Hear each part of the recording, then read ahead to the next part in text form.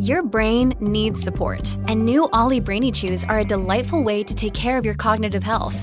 Made with scientifically backed ingredients like Thai ginger, L-theanine, and caffeine, Brainy Chews support healthy brain function and help you find your focus, stay chill, or get energized. Be kind to your mind and get these nootropic chews at ollie.com. That's OLLY.com. These statements have not been evaluated by the Food and Drug Administration. This product is not intended to diagnose, treat, cure, or prevent any disease.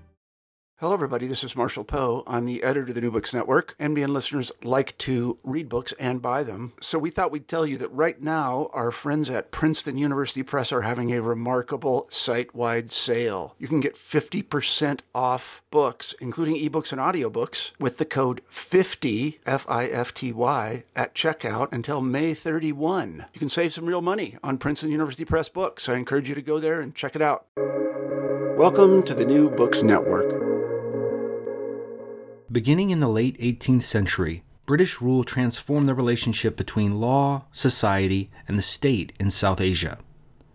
But professionals, alongside ordinary people without formal training in law, fought back as the colonial system in India sidelined Islamic legal experts. They petitioned the East India Company for employment, lobbied imperial legislators for recognition, and built robust institutions to serve their communities. By bringing legal debates into the public sphere, they resisted the colonial state's authority over personal law and rejected legal codification by embracing flexibility and possibility. Following these developments from the beginning of the Raj through independence, Elizabeth Loest rejects narratives of stagnation and decline, and shows in Everyday Islamic Law and the Making of Modern South Asia how an unexpected coterie of scholars, practitioners, and ordinary individuals negotiated the challenges of colonial legal change. The rich archive of unpublished fatwa files, Qazi notebooks, and legal documents they left behind chronicles their efforts to make Islamic law relevant for everyday life, even beyond colonial courtrooms and the confines of family law. Loest shows how ordinary Muslims shaped colonial legal life and how their diversity and difference have contributed to contemporary debates about religion, law, pluralism, and democracy in South Asia and beyond. In our conversation, we discuss legal pluralism under British colonialism, alternative archives of legal information, the Queen's Proclamation of 1858, the role of the category religion in colonial politics, Islamic legal publishing, Muslim marriage registers, the Muslim Personal Law Application Act of 1937, and the effects of Islamic legal practices in the lives of everyday people. I'm Christian Peterson, one of your co-hosts for the New Books in Islamic Studies channel on the New Books Network. Here's my conversation with Elizabeth Loest on Everyday Islamic Law and the Making of Modern South Asia, published with UNC Press in 2022. Welcome, Elizabeth. Thanks for joining me on New Books in Islamic Studies. How are you? I'm doing well, thanks. How are you? Great. Yeah, I'm really excited to talk about your book. Before we get into the book, we always start with a little bit about our authors, though. So I was hoping you could tell us a little bit about perhaps moments or mentors that led you to take the approaches or look at the subjects you're interested. What was your kind of intellectual journey to bring you to this project? Yeah, thanks for that question. So I got into South Asian studies and into this book project through literature and print culture studies. I had always been interested in questions about how information circulates and how the circulation of information and knowledge shapes society. So when I started graduate school, I really wanted to understand how the rise of affordable printing and publishing in the vernacular languages, so non-English language materials, how that publishing was shaping political and social life. In the second half of the 19th century, we really get the rise of sort of high colonialism with printing and publishing, and I wanted to know what happened with that history. At the time, there were books like Francesco Orsini's Hindi Public Sphere, Ulrike Stark's Empire of Books, Gauri Viswanathan's Masks of Conquest. Those books were getting a lot of attention as people were thinking about these questions of printing and publishing and education, how that was affecting people living through British colonialism. So I really wanted to do something along those lines, but I had as a master's student, been working with Mitra Sharafi at the University of Wisconsin, and she was doing a project on Parsi legal history, so legal history within the Zoroastrian community in India. And that really made me curious about questions about law. So I knew when I started a PhD program that I wanted to do something along those lines. I wanted to explore what it meant for law books and legal texts to be printed and published and circulated, not just in English, which is how most of us encounter them, but in other languages as well. So those are kind of the intellectual seeds of what became this first project.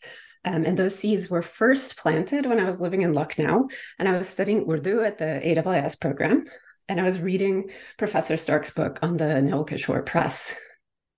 In that book, there's a reference to the Urdu translation of the Indian Penal Code, which was, and I would say still is, a publication that really fascinates me, because what we get is this momentous change in law in British India, combined with the translation of that into a language that people could read and speak, and the circulation of that text as something that people could buy. I really wanted to understand how those different changes and different factors fit together. The more scholarship I read, the more I became convinced that this topic, this question of law and language and text, was something that was worthy of additional investigation. But there were a lot of questions, I would say, that the scholarship didn't really answer for me at the time, or couldn't answer well enough for me. In part, I would say one of the readings I had that kind of left a lot of questions in my head was Bernard Cohen's essay, The Command of Language and the Language of Command, which was published in his book, Colonialism and Its Forms of Knowledge. Has a suggestion, or seems to suggest, that underlying, I'm simplifying greatly here, but the underlying argument seems to suggest that once texts are written, they had power, and they were doing things to society, and they were changing the way that people were understanding the world they lived in. And that if British administrators and Orientalists would write something, then that writing would have power in the world. I really wanted to know what was actually going on the ground, and how people were responding to the texts that were being published, and the statements that administrators were making, the texts that they were translating. So I went off and did a first round of research in the British Library in the UK, and then I did another year of research in India. And that's when I started to see some of the primary sources that became really the drivers of the study that I ended up doing. It's really, go ahead. Yeah. So this research, one of the things that I really like about the book is you almost have this kind of double framing. This, I don't know if framing is the right word, but you kind of have like a historical benchmarks, but then also these kind of transitions that are happening that we can't really place at like a particular time. And this I thought was very creative, this kind of double threads that are going through the book. And I'm wondering if you could talk a little bit about kind of, as you're doing this research, you're kind of encountering all these different texts, and then as you started to kind of construct it as a book project, how did all these kind of different interests, because you really deal with a lot of topics, how did you kind of make sense of them all and to construct them into a pretty coherent object? Yeah, so I think there are two questions underlying there. One is the question about the interludes that I have in the book. So the book is broken up into three parts, and at the beginning of each part, I have one of these interludes that takes one of the principal texts or the chronological landmarks that people use when studying or when thinking about modern South Asian history, to kind of break up the time. So you have the Hastings Plan in 1772, which a lot of people take as the foundation of legal pluralism, religious legal pluralism in British India. Then we have the Queen's Proclamation after the 1857 uprising, which begins the transition to Crown rule, marks the transition to Crown rule and some of the changes in governance. And then the Shariat Application Act which is another bookmark that gets less attention in the literature, but becomes one that carries on into the post-colonial period. And so part of what I wanted to do with the book was to tell a chronological story. I wanted to show change over time. I wanted to say that throughout this nearly 200-year period of time, there was a lot of change happening. It was happening in a lot of different ways. It was happening to different people in different ways. And that's some of the complexity that makes telling history of this period really complicated and really challenging, because different groups of people are experiencing different types of change at different moments in different ways, and then they're responding to it in different ways. So one of the things I wanted to do was to have these chronological moments in the background of the text so that I could tell a different story over the top of that. And so that other story is one that is shaped by less common acts, less common laws, less common moments within the history of Islamic law and legal practice. Some of those are like the Bombay Code of 1827, Act 11 of 1864, which people point to as the end of native law officers in the courts. And some of the Qazi's Act of 1880, and some other acts like this that kind of parallel, but don't actually map onto these big markers of colonial change or change during colonialism. So that was one thing I wanted to do, to give people the framing that would make sense for folks who are not experts in the history of South Asia, and for people who are not embedded in the literature on law and legal change in British India, to give them some benchmarks to hold on to. Also for students who aren't familiar with this period, to give them some of those kind of hints at what are the common moments of transition and change that historians have pointed to. Yeah, and then it was very helpful for me too.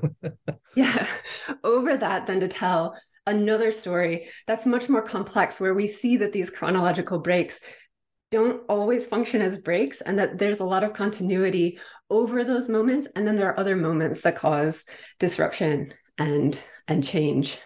Yeah. So I think that's the first sort of like framing question. How do you get all of these things into a book, and how do you tell one that tells change over this long period of time?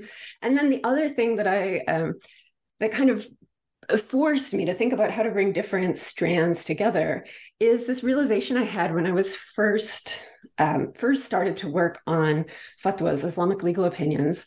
I realized that muftis, the Islamic jurists who are writing these answers to legal questions in the form of fatwas, they're receiving questions on every single topic you can imagine. They're getting questions on health and the body. They're getting questions on family and relationships. They're getting questions on transportation and technology. They're getting questions on colonial law and the colonial state and how to pay your taxes and things like that. And so really, muftis are dealing with so much in the questions they're receiving. They have to know everything, which means that what they're talking about is also touching on everything. And so one of the things that drove me to write this book was the recognition and the realization that legal texts, fatwas and other genres, are actually incredibly rich sources for social history. If you're just trying to understand what people are encountering, what they're dealing with, what they're thinking about, these genres are provide a lot of detail about those questions. Yeah. And it is interesting. And perhaps that if you could maybe expand on it for those that aren't maybe as familiar with the kind of scholarship on this area, it seems that you're doing a kind of very different thing for South Asian legal history, both with the kind of the framing of the book, but also with your sources. You seem to be kind of accessing alternative archives of legal information. So could you kind of just tell us, like, in a brief way, what do many historians of this legal history, how do they tell the story? And then where do you kind of diverge with your sources and your narration? Yeah, so that is one of the things I was trying to do with this book, is to offer a history of law and legal practice that moved away from colonial actors and administrators. a lot of the history of law in British India takes a very British colonial state centered view. And to me, that view was, in part, not the most interesting view, because a lot of what these bureaucrats and administrators are doing is really not that interesting. But it also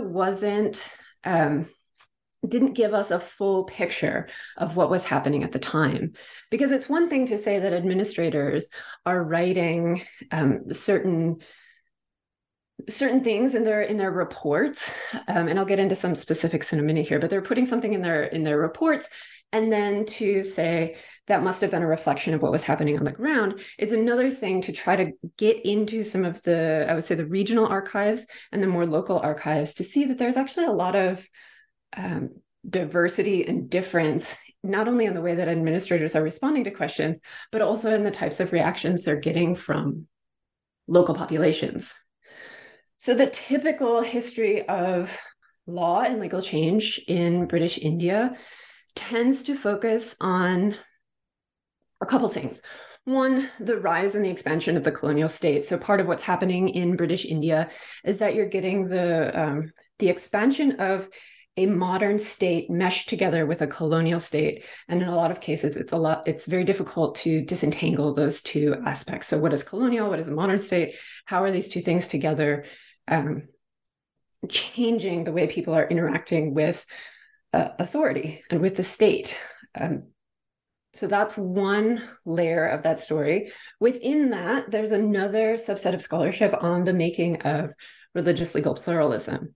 So with the Hastings Plan of 1772, there is this idea that personal law questions, those related to marriage, divorce, inheritance, adoption, and other family-related matters, those will be adjudicated according to the individual's personal status, which is their religious status. So Hindus will have their marriage cases and their inheritance cases adjudicated according to Hindu law, and Muslims will have their cases in those areas adjudicated according to Islamic law.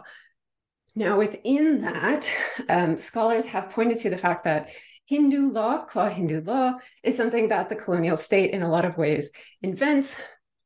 Islamic law has a similar kind of trajectory in the sense that within South Asia, there's a lot of diversity in the way that Muslims are using law to adjudicate some of their interpersonal disputes and some of their intra-communal or within the community disputes.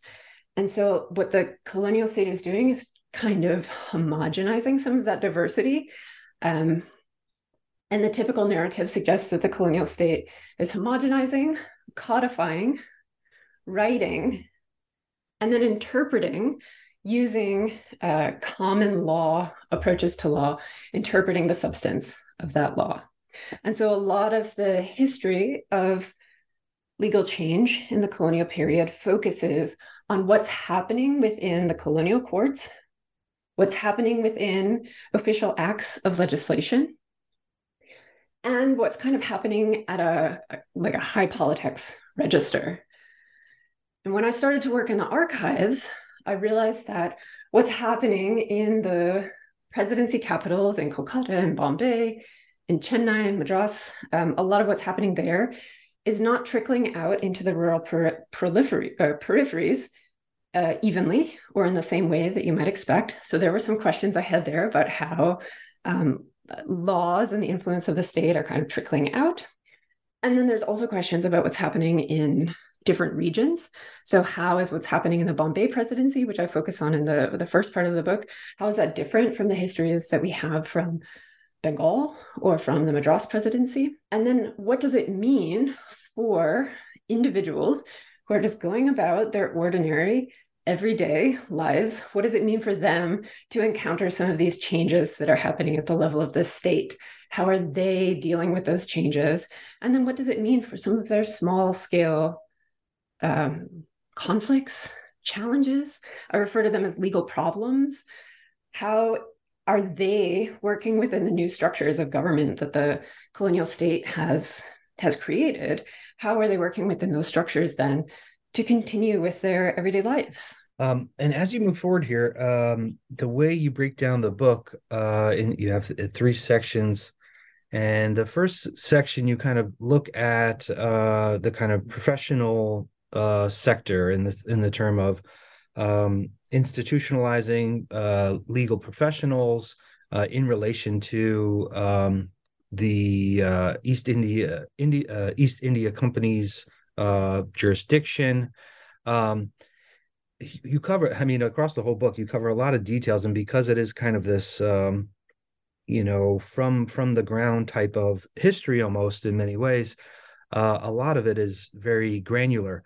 But I'm wondering if you could kind of give us the broad strokes. In the first couple of chapters, you look at both the kind of production of government appointed community qazis, and then what you call, I think, underdogs in one place, in the sense of like more localized religious professionals that are dealing with practical considerations around legal authority and contesting those contesting that criteria in many ways.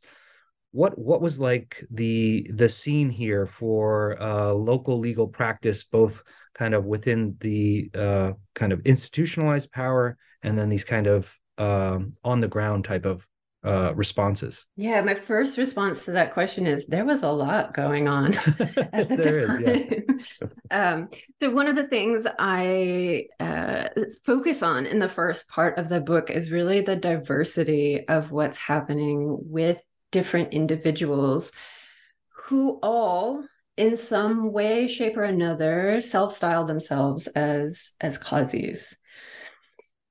Now, part of what I'm doing here is working against an idea that we may have inherited from Islamic studies, qua Islamic studies, that qazis are judges and they work in courts and they decide cases or something along those lines.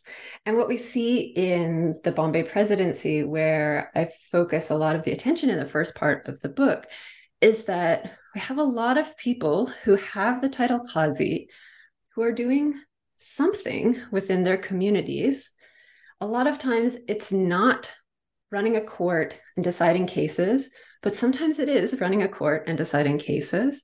And so it's really here a matter of disentangling all of the different things that people are doing under the rubric of qazi, given that we have the term qazi to use that connotes certain things to some people, and it gets used in the historiography and in the administrative reports in ways that sometimes disagree with how people are using it on the ground. So in the first sort of introduction to these figures, I try to draw attention to the fact that we have different professionals who have certain claims to authority and status within the communities they serve. They perform a number of really important functions. They sometimes settle disputes. They sometimes notarize legal documents. They sometimes perform religious functions, either in overseeing marital ceremonies, sometimes working in mosques, sometimes giving sermons. They do a number of different acts within these communities. So they have some status and authority, and it often goes along with respect. But they have different trajectories when they encounter the colonial state. And some of these figures are able to make the right arguments or present the right claims to colonial administrators to confer even greater authority upon themselves. So the qazi in the qazi family in Bharuch in Gujarat is able to do this. They make certain claims that are appealing to the colonial state, and they're able to say, we're in touch with, we understand, we have certain status within the local community, and this will be beneficial to you. We're really happy you're here to govern, but we also have these roles that we fulfill.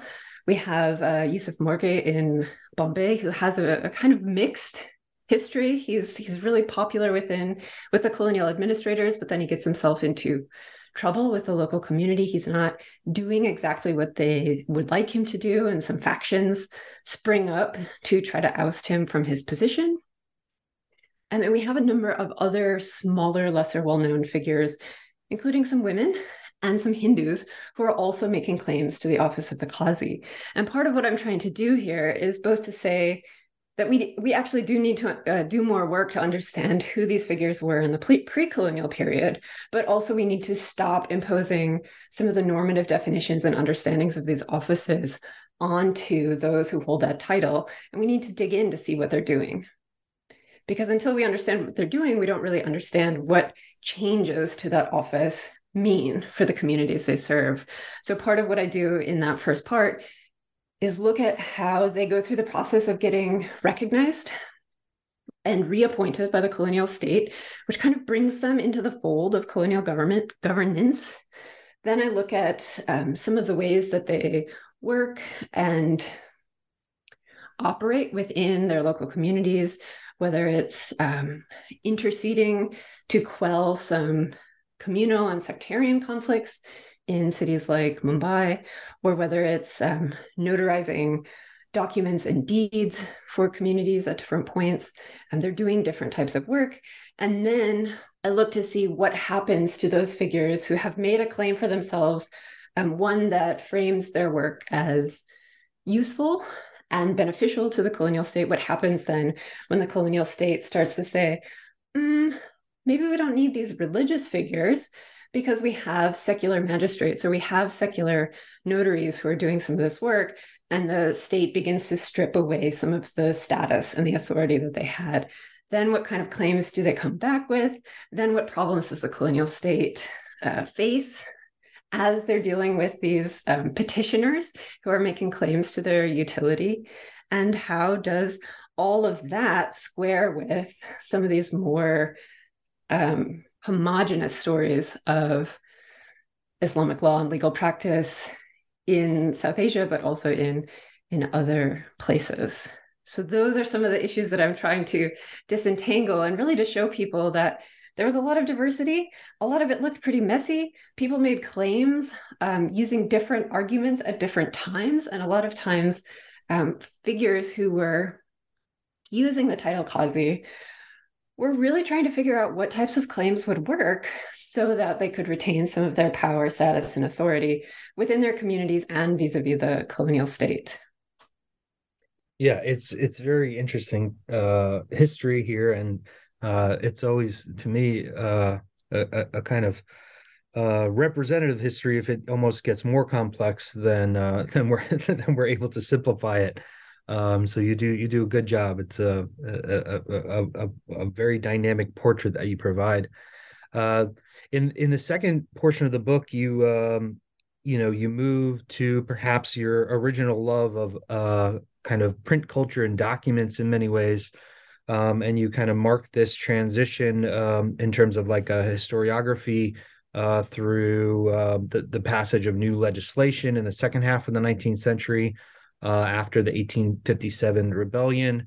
And before we get into the documents, as somebody who's in religious studies, you note that the Queen's Proclamation of 1858 and this kind of new principle of non-interference, it has a lot to do with the category of religion.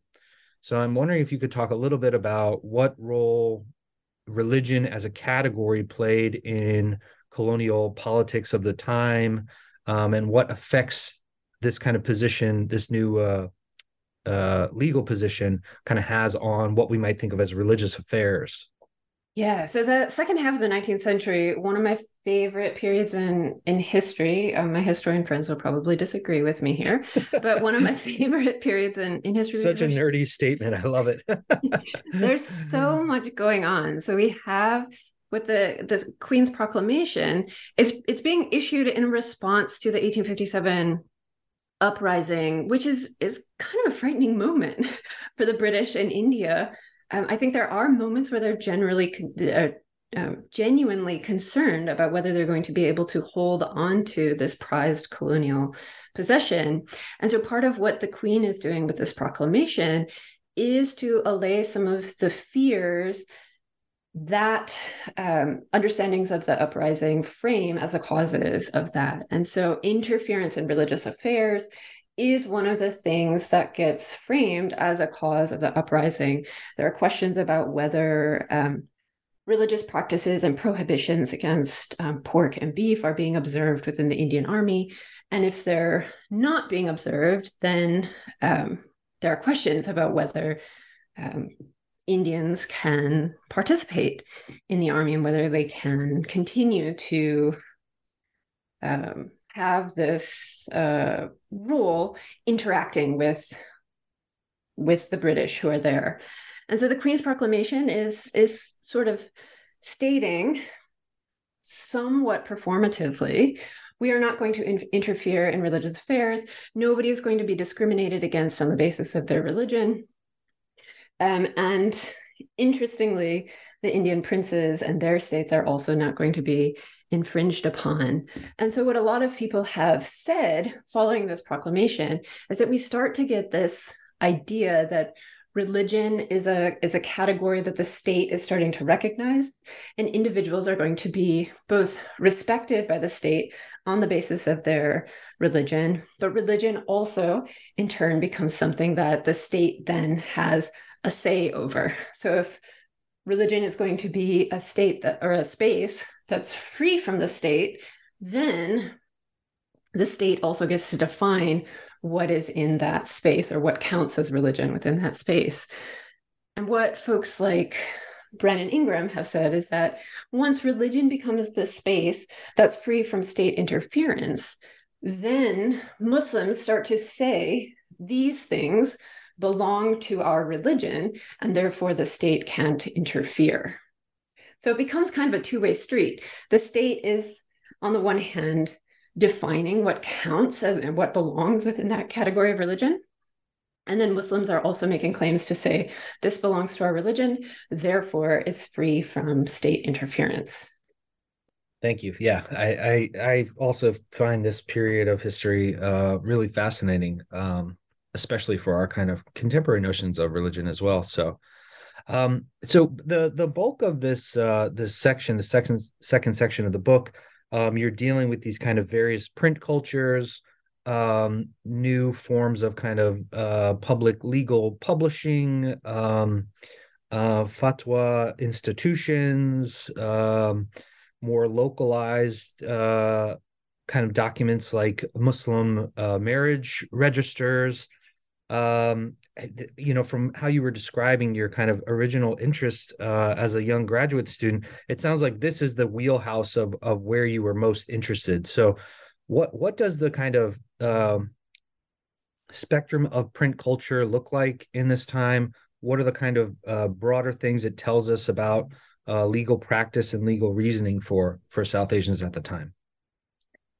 Yeah, so the second part of the book really focuses on this question of paperwork and papers, which is an area of scholarship that has kind of been having a moment. There have been a lot of works in that area, but it's one that is both challenging to work on, but also fascinating to work on. So one of the things that I noticed when I was thinking about texts and translation and their circulation is that there was a lot of stuff that was being published and circulated at this time that dealt with what we could loosely refer to as legal topics or legal categories. And so fatwa compilations, so these Islamic legal opinions, were being published, they were being written.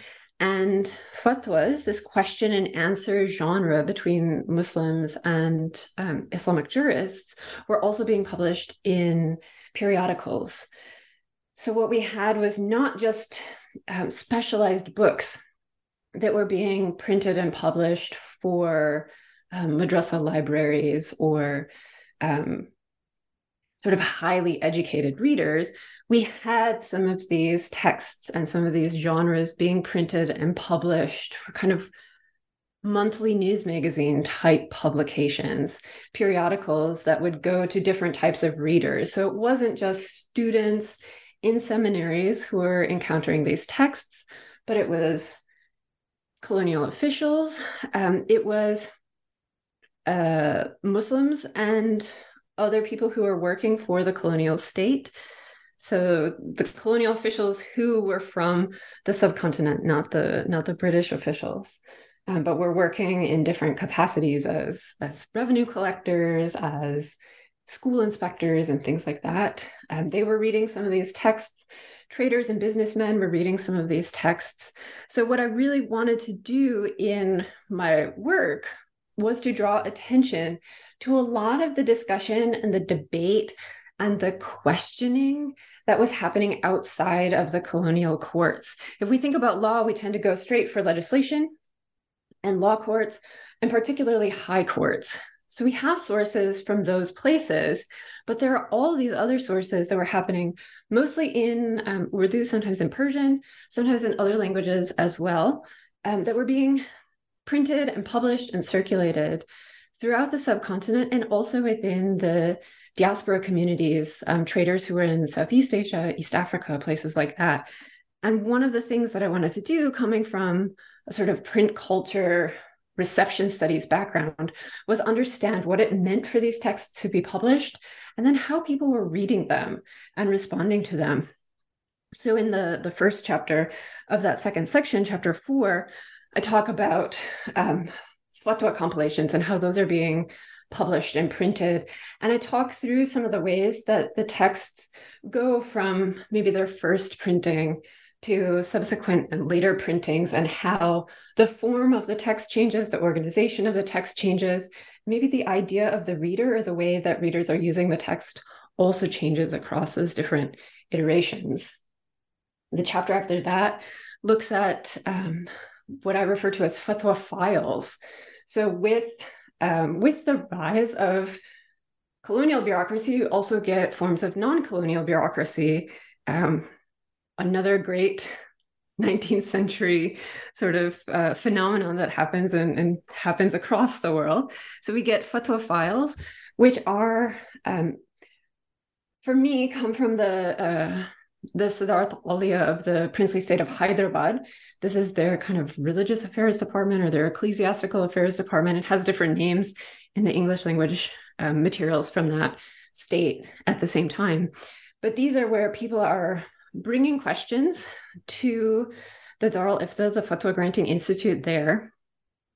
And then the Fatwa Granting Institute is investigating those questions, asking follow-up questions, sometimes inquiring about deceased relatives, who predeceased whom, questions like that, raising questions about what exactly was said, what did this document say, things like that. And then they're doing some of their own investigation. So they'll go into some of the assistants will go into the stacks and do some of their own investigation with legal texts to find answers. And then they're compiling all of this information along with some of their routine documentation, like we sent this telegram, we got this money order, things like that, putting these all into files. So we really get to see what goes into the making of a fatwa and how this office is coming up with its answers, who it's interacting with, how it's conducting its business. Is really a fascinating genre of materials, really gets into that nitty-grittiness of the written word. And then the final chapter in that section looks at these Qazi registers. These are ones that come from a specific family of Qazis in the city of Meerut, which is just outside of Delhi. And they have a long history of being Qazis in that region. But as the colonial state has stripped away a lot of their authority, they've really found a niche business in some ways of reading and recording marriages for local Muslims. And they come up with these really elaborate registers where they are documenting I think at one point I count 92 pieces of information or something along those lines, really detailed information about who's involved in the marriage, how old they are, where they're from, who their parents are, where they live, what amount of meher or dower has been pledged, who the witnesses are, where those witnesses live, things like that. And they're putting these into registers. And then in the margins of those registers, they're keeping track of other legal agreements. Sometimes those are divorces. Sometimes those are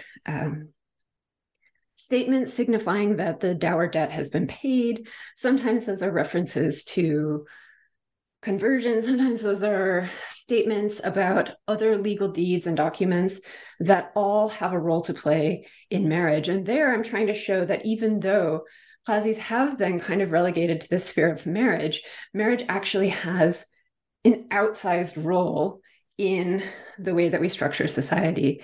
And I think other people have made this observation as well, both in the context of US legal history, but also in the context of contemporary South Asia, that marriage, once it starts to become part of how the state regulates individuals and regulates society, starts to become about much more than marriage. It's about property, it's about contracts, it's about who counts as a person and what their legal status is. It has all of this stuff bound up into it. And the Qazi registers really give you a chance to see all that's going into the making of a marriage. Yeah, and this very complex system of classification that they included all these different titles and names, I thought was really interesting. And for folks who like looking at manuscripts, UNC Press did a great job of including a number of, it looked like images of your primary documents as well throughout that section. So in the last part, you kind of move on to ordinary individuals who call on Islamic law to resolve, everyday issues.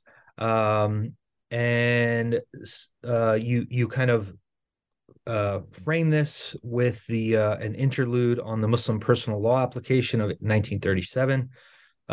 You said that this is kind of one of a common signpost, but perhaps not as prominent as the earlier two. So could you kind of just give us a little background on what this act was all about and what effects it might have had? Yeah, you're right. So this is the Muslim Personal Law or Shariat Application Act of 1937, which is one of the less well-known and less commonly discussed moments in colonial legal history. But it's a moment where Muslim theologians and scholars kind of step up and push back against what the colonial state has been doing. And you'll know throughout the book that I try to draw attention to the fact that there are different Muslims who are doing different things at different times in the book, and there isn't one uniform kind of Muslim stance on a lot of issues. So a lot of times what I'm trying to show is where different groups of Muslims disagree about things. And in some sense, the Shariat Application Act is one of these moments, because there's certainly a school of Muslims who are probably the ones who have found more employment in government, who have an idea that we can kind of follow the textualized approach to Muslim personal law. We can write compendia, we can come up with these big law books on Anglo-Muslim law, and then we can have the courts that follow British and Anglo-Indian procedure. We can have the courts interpret and apply that law. And what the Act in 1937 is doing is really saying that approach is undermining what should be the real source of law, which is Sharia. And in some ways, that act is more, I would say it's probably more symbolic than it is, than its effects tend to be practical. It's a way for the Muslim community to say, no, we don't want these texts or Anglo-Muslim law to be what governs our religious affairs. We want Sharia and the interpretation and the reinterpretation of Sharia to be what guides decision-making for Muslim personal law cases. And then 2 years later, we get the Dissolution of Muslim Marriages Act, which kind of pushes back against that idea that Sharia is going to be the source of law by saying, here are some decisions we've made about when Muslims can dissolve their marriages, annul their marriages, end their marriages legally. And here's what they are. 1, 2, 3, 4. I think I can't remember how many, maybe 10 or so situations in which marriages can be judicially ended. And so we go from having this statement about Sharia and its interpretation and reinterpretation being the basis for Muslim personal law to an act that gets passed that says, no, here's actually the interpretations that we're going to follow. And so for me, this act is one that points to the fact that there are different ideas about what should be the basis for religious personal law in India. Also points to the way that Muslim personal law kind of has this amalgamation effect where successive pieces of legislation are kind of piled one on top of the other, on top of the other, so that when Muslims go to court, they actually have a big grab bag of tools that they can call upon in different arguments that they can make in different contexts. And this, for me, provides a way to open up the question of who's making decisions, when they're making decisions, and who's giving definition to some of these ideas about law, and then use that diversity in terms of who's saying what when to then say that ordinary individuals are actually doing a lot of work on their own and a lot of interpretive work that doesn't find its way into some of these other sources. Now, when you dig into the chapters here, a lot of it is dealing with these kind of tensions between colonial courts, Islamic legal practitioners, and what kind of legal uncertainty meant for these ordinary individuals. What would you say are the kind of effects of Muslim publics navigating these questions about legal authority and how they're dealing with this in the kind of quotidian aspects of their lives? Yeah, I think there's a certain investment that a lot of us make in law as something that's clear and precise and definitive and gives us clear answers about what should happen in particular cases. And one of the things I wanted to show in this book, throughout the book, but especially in this final section, is that in a lot of cases, people are really making do with what's available to them. And sometimes what's available to them is just the local mufti, who might just be the guy who lives in their neighborhood or down the street, who they go to for advice. I think this is very common for a lot of people in a lot of contexts. We have this, maybe it's a conflict with another individual, or something's happening in our family, or we have some problem with work, or have financial troubles or something, and we go to the person we trust to give us an answer about this. And a lot of the fatwas that I read came across to me like these types of questions. I'm having this problem, I have this conflict, I'm not sure what to do here. And folks would go to the mufti to get an answer about what was the right course of action. And folks who dig into these chapters of the book might notice that in a lot of cases, the answers they got from muftis depended on context, they depended on personal circumstances, they depended on the amount of information the mufti had access to. So sometimes when you go to that friend and you want a particular answer, you leave out some details. So there's always that possibility with these questions that individuals are leaving out details, and muftis are trying to ascertain those details in order to give the best answer. But the thing that stands out for me from reading these materials is that law is happening all over the place. It's happening through different forms, and it's happening at different levels. And a lot of what's happening within the fatwa literature are not these big, massive, momentous political questions about whether India is a Dar al-Harb or a Dar al-Islam.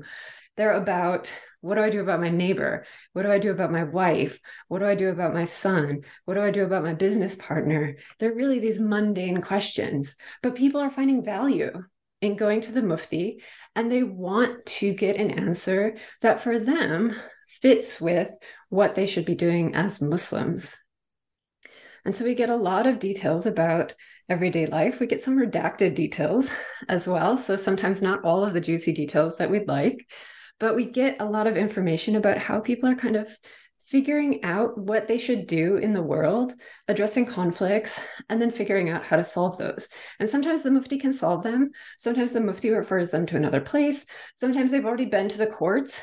The courts haven't been able to provide a solution, so they go to the Mufti, who either sends them back to the courts or gives them a different type of solution. So it's a lot of making do, and it's a lot of figuring things out as they go along. And for me, that's really the interesting thing that's going on in this period, is that there's a lot of change, but there are a lot of people who are just going about their everyday lives. There's tons of stuff and really cool details throughout the book. Are there any thoughts you want to address? Any kind of things that we didn't tackle here? Maybe a favorite story or some kind of key point that perhaps I didn't draw out here. Either about this section or about the book in whole. Anything that you want to add that we didn't tackle? I will say one thing that I've been kind of thinking about as I've reflected on the book, and that is the place of the princely states in the history and in the legal history of South Asia. For me, the question of where Hyderabad state kind of fit into this study was one that other scholars had sort of asked me, okay, you're talking about a princely state now. How does that relate to the other story that's happening in British India? There's always this question of whether the princely states are an exception, or whether they're an exception that then proves the rule about what's happening in British India. And I really, doing this project and finding all of these sources from the princely state of Hyderabad, really want to leave those chapters where Hyderabad comes in as kind of teasers for scholars who might be thinking about the types of work they want to do and some of the questions that haven't been answered with the work that I've done and with the work that other scholars have done, and really point to the princely states to say there are a lot of sources there that are quite different from the colonial sources, and we should be doing more work to look at those. So I'll say I'll leave that as sort of a final thought. Yeah, and this is certainly the type of book that it sounded like for you when you were a young graduate student, you picked up and you said, "Hey, what about this thing they're just mentioning in passing?" There's lots of little gems like that in this book too. So I hope people will track down the book and take a look. We always wrap things up with a little bit about things you're working on now. Can you tell us what we might hope to see in the future from you? Yeah, so in addition to some of the projects and work that I'm doing on princely state legal history, some folks will get a chance to see some of that in a set of blog posts that I'm doing for the program in Islamic law at Harvard coming up next month.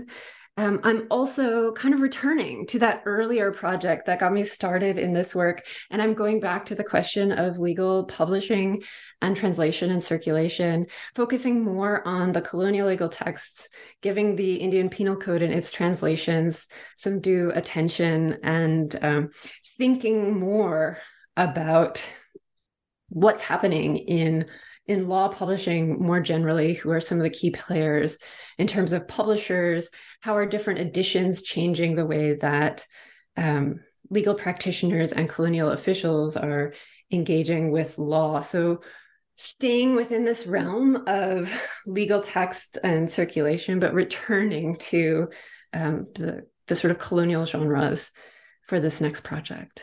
Yeah, well, that sounds great. Well, good luck, Elizabeth. And thanks for making the time to talk about this wonderful project. Thanks. It's been great to talk with you. That was my conversation with Elizabeth Loest on Everyday Islamic Law and the Making of Modern South Asia, published with UNC Press in 2022.